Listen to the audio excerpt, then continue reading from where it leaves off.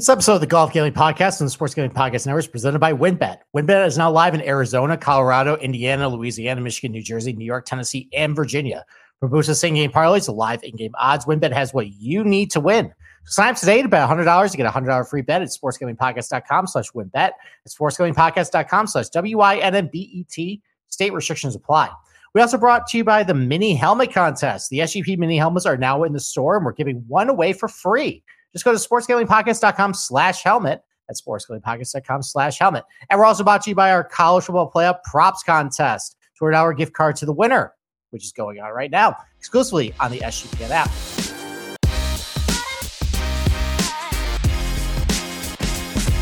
All right, D-Gens, welcome back to the Golf Gambling Podcast. It is New Year's Eve right now.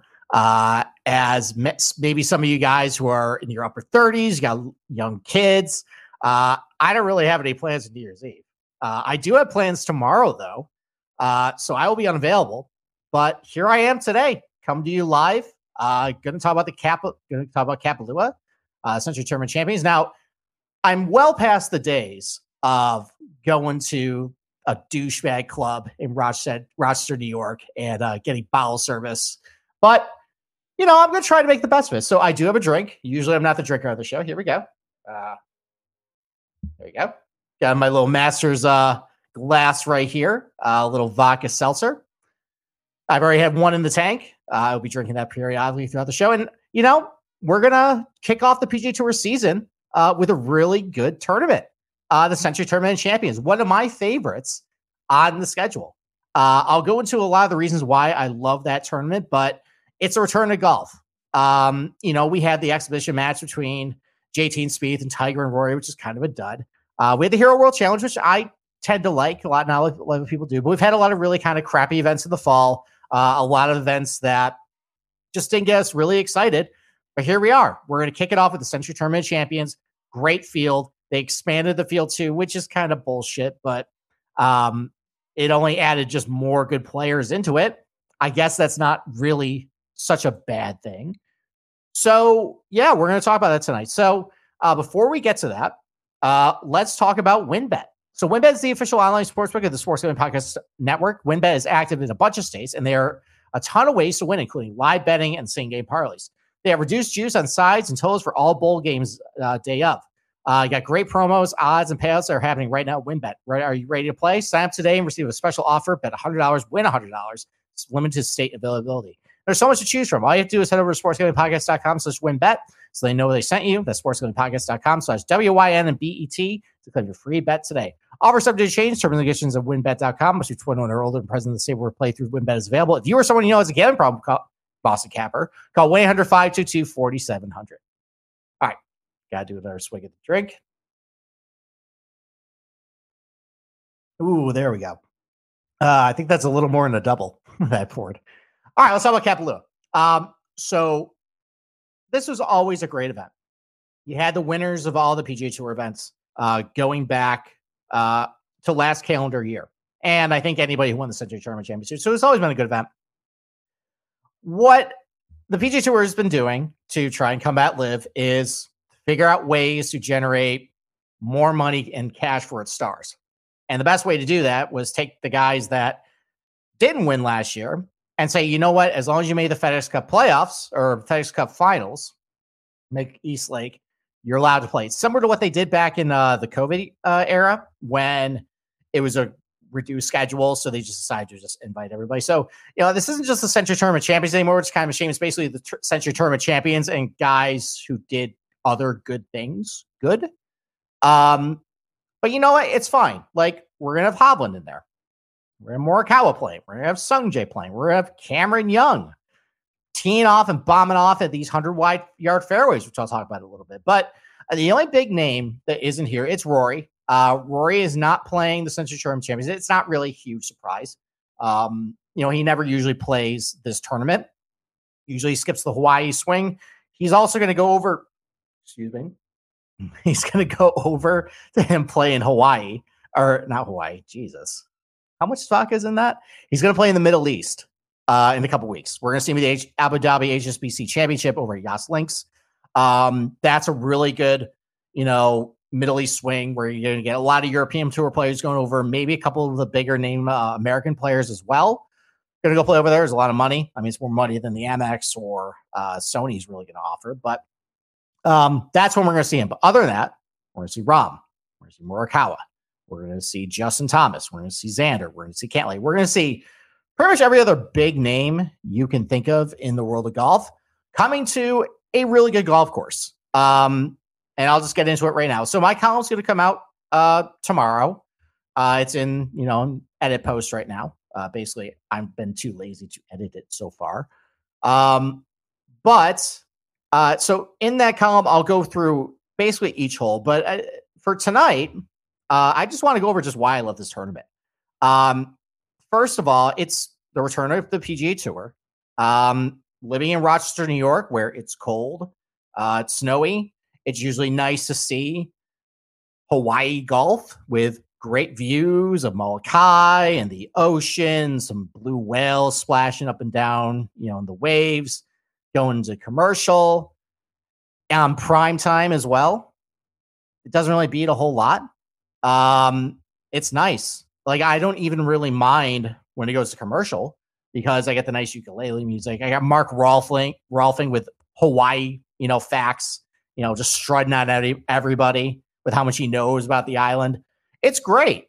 Unfortunately, sometimes it's up against the NFL playoffs, but, I'm still flipping over. I'm still checking in. It's a great field, great tournament.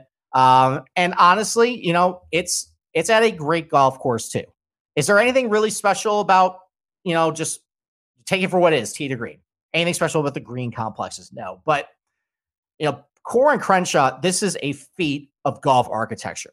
Just putting a golf course on literally the side of a mountain, literally a ski slope. So the highest point is a 17th tee box. That's about 560 feet in elevation above sea level. The lowest point is I think the second green, which is about 60 feet above sea level.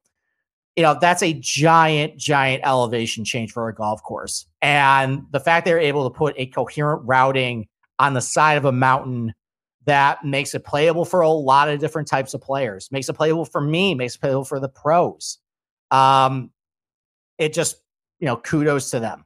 They really create a golf. There's not many golf courses on the PGA Tour where I actually want to go play it. Like, yeah, they'll go to, I don't know, TPC Twin Cities. I don't want to play that. I don't want to play PGA National. I have no desire to play Bay Hill, but Kapalua, I definitely do. I think that would be a wonderful round of golf. I think it'd be fun. You got really wide fairways, big greens. There's a lot of room to miss, but you also have these dramatic elevation changes, especially the downhill shots. You have great views of the ocean. Like, there's not really much that can beat that. And you're in great weather as well. A lot of fun shots, a lot of fun downhill shots over some canyons and some, like hazard areas that can be pretty, a nice challenge. The ball is going to roll out pretty nicely too down the hill. I just think it would be a lot of fun to go play. So, there's not, like I said, there's not many golf courses like that on the PGA Tour. This happens to be one of them. So, let me take another break, and then this is going to be a short and sweet show. First of all, another break, another sip. Ooh. For anybody listening to podcasting, that's probably really bad radio. But anybody watching right now, hey, you get to see me drink a little bit. While we're taking our break, and then let's actually go over some things you actually care about, some betting strategies. All right, let's talk about Underdog Fantasy. So we're brought to you by Underdog Fantasy. At Underdog, this season never ends right now. You can play their weekly Battle Royale games or even draft their playoff best ball team. They also have a ton of daily games for NBA and NHL. Plus, when you use the promo code SGPN at UnderdogFantasy.com, you get 100% deposit match up to $100. It's Underdog Fantasy, promo code SGPN. All right, one more sip. There we go. All right. So let's talk about some betting strategies here. Let's talk about the grass type first. So this is wall-to-wall Bermuda. Specifically, the greens are a tip eagle Bermuda. We see that at a lot of golf courses at the PGA Tour. We saw a couple of these at in the fall swing. Albany Golf Club, that is tip eagle Bermuda. Sea Island for the RSM Classic, that is also tip eagle. Bay Hill and PGA National, Bay Hill for the Arnold Palmer Invitational. PGA National for the Honda Classic. Take the Eagle Bermuda. So this strain of grass is better to be is pretty. Excuse me. It's cold resistant, which is kind of strange that this is actually in Hawaii. But that's the strain of Bermuda that they chose from here. Tee to green, I think it's Champion Bermuda, which I believe is the Bermuda strain of the Houston Open at Memorial Park. So if you're somebody that really wants to get into the weeds as far as specific green types, grass types, you really want to match the tip Eagle Bermuda to the, for your putting services to other courses, those are the 4 to use. Otherwise, though, usually Bermuda, I just look at just in general how you are just on Bermuda. There's, guys who grew up playing Bermuda, know how to putt on it. They know how to chip off of it. I guarantee when I go down to Florida in a couple months and play my brother-in-law's home course, off the tee with my irons might be okay. I'm going to be messing around the greens, and I'm not going to putt very well. Just have to accept it, being a Northeast creature, putting on POA and bent grass. But for handicap purposes, just look at Bermuda. So the Plantation course, though, itself is just under 7,600 yards long. I think it's 7,596, par 73. I think there's 5 par 5s possibly. I don't know the exact number. I've been drinking. But it's par 73. That's part of the reason why every single year it's way under par, because, listen, a lot of these par 5s are par 4s. A lot of these par 4s are essentially par 3s, as we'll talk about a little bit. But the true yardage of each hole really depends if it's uphill, downhill, into the wind. You got the wind with you. You're going to hear a lot about the Kona winds this week from Mark Rolfing. I love it when he brings it up. That is the prevailing east-northeast wind. So a lot of holes are going to play into the wind. A lot of holes are going to play downwind. For example, I'm going to put this in the article. I put the overhead view from Google Earth. The 12th hole, that has the wind right at the players' backs. And that's the hole where you saw Dustin Johnson almost dunk it in for an ace from 420 yards. And you have Brandon Chambly call it the greatest shot in history of golf, which is a little bit extreme. But, listen, that's his opinion. But coming right back up the hill on the 13th, it's only 407 yards. But if you have a stiff east-northeast wind, you got a couple bunkers that I think are about 250, 260 over on the left and right. If it's a really stiff east-northeast wind between being uphill and into the wind, you're not really making the bunkers even. That can be one of the hardest holes on the PGA Tour. So it's funny enough, I think you see some they track on the PGA Tour. Some of the longest drives of the year have come on the 12th hole. Some of the shortest drives of the year coming on the 13th. That's kind of Kapalua in a nutshell. You're going to have extreme downhill shots where, you're going to hold a short iron in hand, but you're hitting 175 yards. You're going to have a long iron in hand, but it's extremely uphill into the wind, from 150. So there's a lot of different variety of approach shots you got to hit, which I'll talk about a little bit. It's a shot maker's golf course. You're going to hear that a lot this week. It's just that's part of the reason why I think it's one of the better golf courses on the PGA Tour. So let's talk about the fairways and greens. So they're, like I said, they're wide. They're generous. Some fairways are almost 100 yards wide, and the 18th, I think, is like 95 yards wide. It's impossible to miss, unless you're like me, who's probably going to slice it, into the thick stuff on the left. The greens average just a little over 8,700 square feet in area. They're giant greens. And this explains why the driving accuracy and green regulation rates are north of 80%. And that's also the reason why this place is one of the easier setups on the PGA Tour. Field average is a little over 200 per round. Like I mentioned, being a par 73, that helps, having it be significantly under par. But just, anytime, just in general, you give a professional wide fairways, big, soft greens. A couple of years ago, they were firm because they had a renovation. Now with a bunch of foot traffic from tourists and, a couple venues or a couple tournaments here, they've softened up a little bit. We saw that a little bit last year. These guys are going to give themselves, plenty of birdie opportunities. Excuse me, I did have another drink. If there is a defense to the Plantation course, it's probably on the greens. Of all golf courses on the PGA Tour with at least 5 tournaments played since 2015, Kapalua features the 5th most difficult greens to putt on relative to strokes gained, as far as expected strokes gained. There seems like there's a big challenge on putts over 5 feet in length.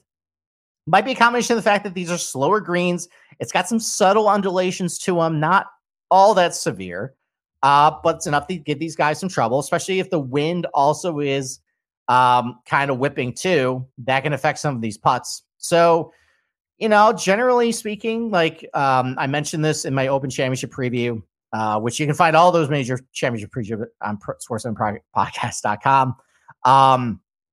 Generally speaking, and with slower green speeds, I tend to shade a little more towards better putters. Looking at some of the past leaderboards, we'll look at last year's. It tends to be kind of the case that those types of guys, especially when there's a lot of birdies, like we probably will get again this year, the better putters usually rise to the top. Unless you get like a Kyle Morikawa type that's going to just hit everything to within 10 feet and, he's never going to make a bogey. So now let's look at some types of approach shots these guys are going to hit. So I'm going to have this chart from Data Golf. So if there are anything that's above average in rates, it's anything under 100 yards. That's higher than PGA Tour average, but it only makes up about 15% of all your approach shots. And then anything over 200 yards is higher than average in the PGA Tour, but that only makes up about 30%. So 1 out of 3. So I guess that's a little significant, but I guess with this particular golf course, I notice a lot of times when I read these charts is that there's a significant concentration that you want to look at. 60% of your shots are between 125 and 175. It's a lot of the same types of shots over and over and over and over. And at that point, then I want to actually look at that bucket and say, okay, how close do you hit it to the pin? How do you score on those types of holes? Here, though, it's hard to get a condensed enough range where you're getting a significant sample size to actually look at. Otherwise, I guess you could technically look at from anything over 150, which covers 150, 175, 175, 200, 200 plus. But that only covers about 30, 43, 49, about 58% of your shots. There's still a lot there. 42% of your shots you're not looking at, in your handicap. So for me, I just look at just how you hit your irons in general. I like just targeting guys at this tournament that are just solid iron players through the bag. They're comfortable hitting good wedges. They're comfortable hitting good long approaches, just all around solid games. And those tend to be the types that do pretty well at Kapalua. So I don't really want to pigeon myself into all right, I only want to hit mid iron guys. I want to hit long iron guys. As you'll see last year, there's all different golfers and walks of life that can do well here. And it's a testament to how Corin Crenshaw kind of set up this golf course. And you kind of see that a little bit in the relative skill set chart too. So there's a higher correlation. And again, this is in my column. There's a higher correlation in guys who tend to hit it a little farther that tend to have success here. But there's also a higher correlation in guys who are really good with their irons, pretty good around the green, and good putters. Basically what that means is however you do to score around the golf course, whatever your strengths are, you are allowed to do that at Kapalua. Probably because the fairways are so wide, you're always hitting from the short grass, and the greens are so big that you're generally hitting a lot of greens. So it allows you to basically excel in your different strengths that you typically gain that you typically gain on the field, and you can do very well. So it's funny enough, that's kind of describes a little bit about Augusta National. As they lengthened it, longer hitters have had an advantage, but that's a golf course where you have to do a lot of things well. You have to drive it well. You got to hit your irons well. More so at Augusta, it's more your longer approach shots. Here is basically through the bag. You got to be able to hit, shorter irons, long irons, hit it uphill, hit downhill, hit from side hill lies. You see that a lot of Augusta National too. And funny enough, I'll make mention again about this in a little bit. Data Golf has as its most correlated golf course to Kapalua as Augusta National. And I'll go over some lists of guys who have done really well at Augusta and Kapalua. It's a pretty significant, comparison. So let's look at last year though. Now, so part of the reason that I think we got kind of a diverse leaderboard, I'm going to take a little break for a second. All right. So part of the reason why I think we had a pretty diverse leaderboard last year was because it was dead calm conditions and they got a lot of rain in December. Soft golf course, no wind. Anytime you get that situation, guys are going to eat it up. So the winning score last year was Cam Smith minus 34. Had that at 25-1. I was very happy about that. It's nice to start the year with an outright. I remember throughout that whole back nine, though, because that was when Jon Rahm was still considered like the big bad. Like he would just come off a massive 2021 where, yeah, he only won once, but he was just always in the mix. And just because he was just playing so good. And I just was just waiting for Cam Smith to just blow it and blow it. Probably because I had scar tissue from him at the Northern Trust when he hit one into the water while leading by 2. And then the playoff, he hit one out of bounds. Regardless, so he ended up holding on. It was great. But you look at some of their, this top 10 and try and tell me where there's a correlation between anybody. Cam Smith won. Jon Rahm is second. Matt Jones, who I forgot about, is in third. Cantlay in fourth. I guess this is one of the few Bermuda golf courses he actually can do well at is Kapalua. Go figure. Yeah, Justin Thomas, Daniel Berger, Kyle Morikawa, Kevin Kizzard, T5, all tied for T5, which that's kind of basically 4 different types of players that can kind of do it differently. T8 for Sung Jae In, and T10 for Mark Leach and Cameron Davis. So a lot of different skill sets in that top 10. Starting Cam Smith. Not all that great usually off the tee, although in this tournament, he actually led the field off the tee in strokes gained that week. But he really improved with his iron, especially his shorter irons too, just hits those really close and an absolute god around the green. Great putter. Jon Rahm, who's basically pretty much a very complete player, but probably one of the best, probably the best driver of the ball in the world, I would say, between his length and accuracy. That combo right there, he hits the best. You would expect at this type of golf course that would actually neutralize him a bit because everybody's hitting fairways. Everybody is hitting it long, but he's really good with his irons. Great putter, usually a pretty good putter too. But that's it. But all right, we get to Matt Jones. Fairly longer hitter. At his best, he's usually a pretty good putter. It's weird that he was actually in the mix of this tournament at minus 32. That's insane. Because as my co-host usually puts it, he's only really good in wind. Wasn't the case here, but he was in the mix. Patrick Cantlay, again, another solid all-around good player. Justin Thomas, elite ball striker. Can have a little bit of trouble with his putter sometimes, but tee to green, really good. Daniel Berger, fairly accurate. He doesn't really have all that much pop. That's a guy who kind of hits or misses with his putter. Sometimes he's good, sometimes he's not, but he's really good in Bermuda usually. He's in there. Kyle Morikawa, hashtag team no putt. He's in that top 10. Kevin Kizzard, who's basically the polar opposite of Kyle Morikawa, terrible ball striker, but all he can do is scramble and putt. You got Sung Jae again, kind of a very well balanced player in general. You got Mark Leach when he actually was good and not on live and kind of didn't give really shit, give 2 shits anymore. Again, another kind of well balanced player, not all that great off the tee, but usually a pretty good long iron player, decent scrambler and putter too. And then Cam Davis, really good off the tee. His irons are okay, but he's a really good putter, though. So, diverse skill set right there. And that kind of explains just why there's a lot of parity at Kapalua. And it also makes it difficult, too, because not only is there a lot of parity at Kapalua, but we're coming off basically, this is their first tournament of the year. We haven't seen these guys in about a month. For a lot of these guys, we haven't seen them since the RSM. Or for a lot of these guys, we only saw them once. So, it's tough to gauge how exactly these guys are doing coming in, what their form is. There's not really a particular skill set here that seems to work. It seems like whatever you do well, as long as that game kind of shows up and maybe some of your weaknesses actually can show up at one, here, and you can overcome them and maybe do a little well, that might be the difference. But that's what kind of makes handicapping this tournament tough. I mean, it's a great field. It's only 39 guys. But we're really only looking at, for odds purposes, outright winners, top 5, top 10s, maybe top 20. But those odds are probably going to be garbage, and you're looking way down the board too. You're looking at your Chad Rameys and Ryan Brems and those types of players that might actually have plus odds for top 20s.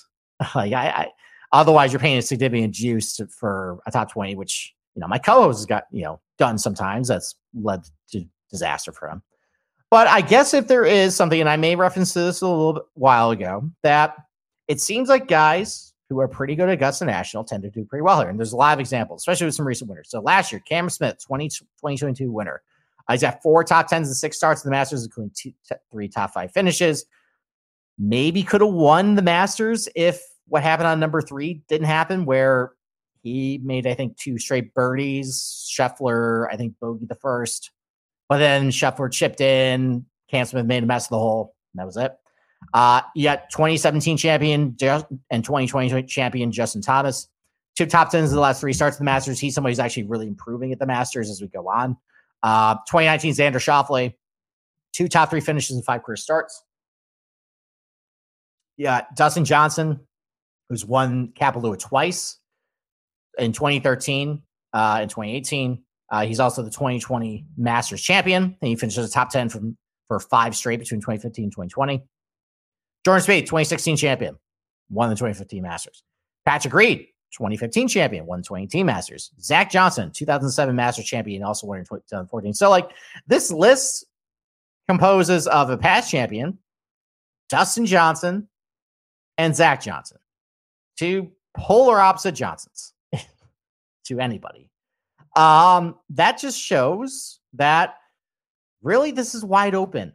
And the guys, I think, this week who, if you're a type of gambler that you don't use the databases, you don't use the spreadsheets, you rely on gut feel, you think this guy's going to show up, you look at an odds board, you look at where the numbers are, and you just have a feeling like this guy's mispriced. This week is for you. This is your Super Bowl, the first one out of the gates, because you got spreadsheet guys like me that are still going to look at stuff that happened 6 months ago, 5 months ago, 4 months ago, and think it's gospel. We're going to refer to it this week. It might mean jack shit. So maybe I need to take a page out of my co-host and abandon all that stuff and kind of just go from the gut, go from the heart, maybe make those picks this week. So that's it. That's the end of the podcast. It was short and sweet. If you're happen to be watching, happy New Year's Eve to you. We're moving out of 2022, moving on to 2023. We're gonna have big things. If you happen to have a drink in front of you, I cheers you. A little shot of SoCo. Here we go.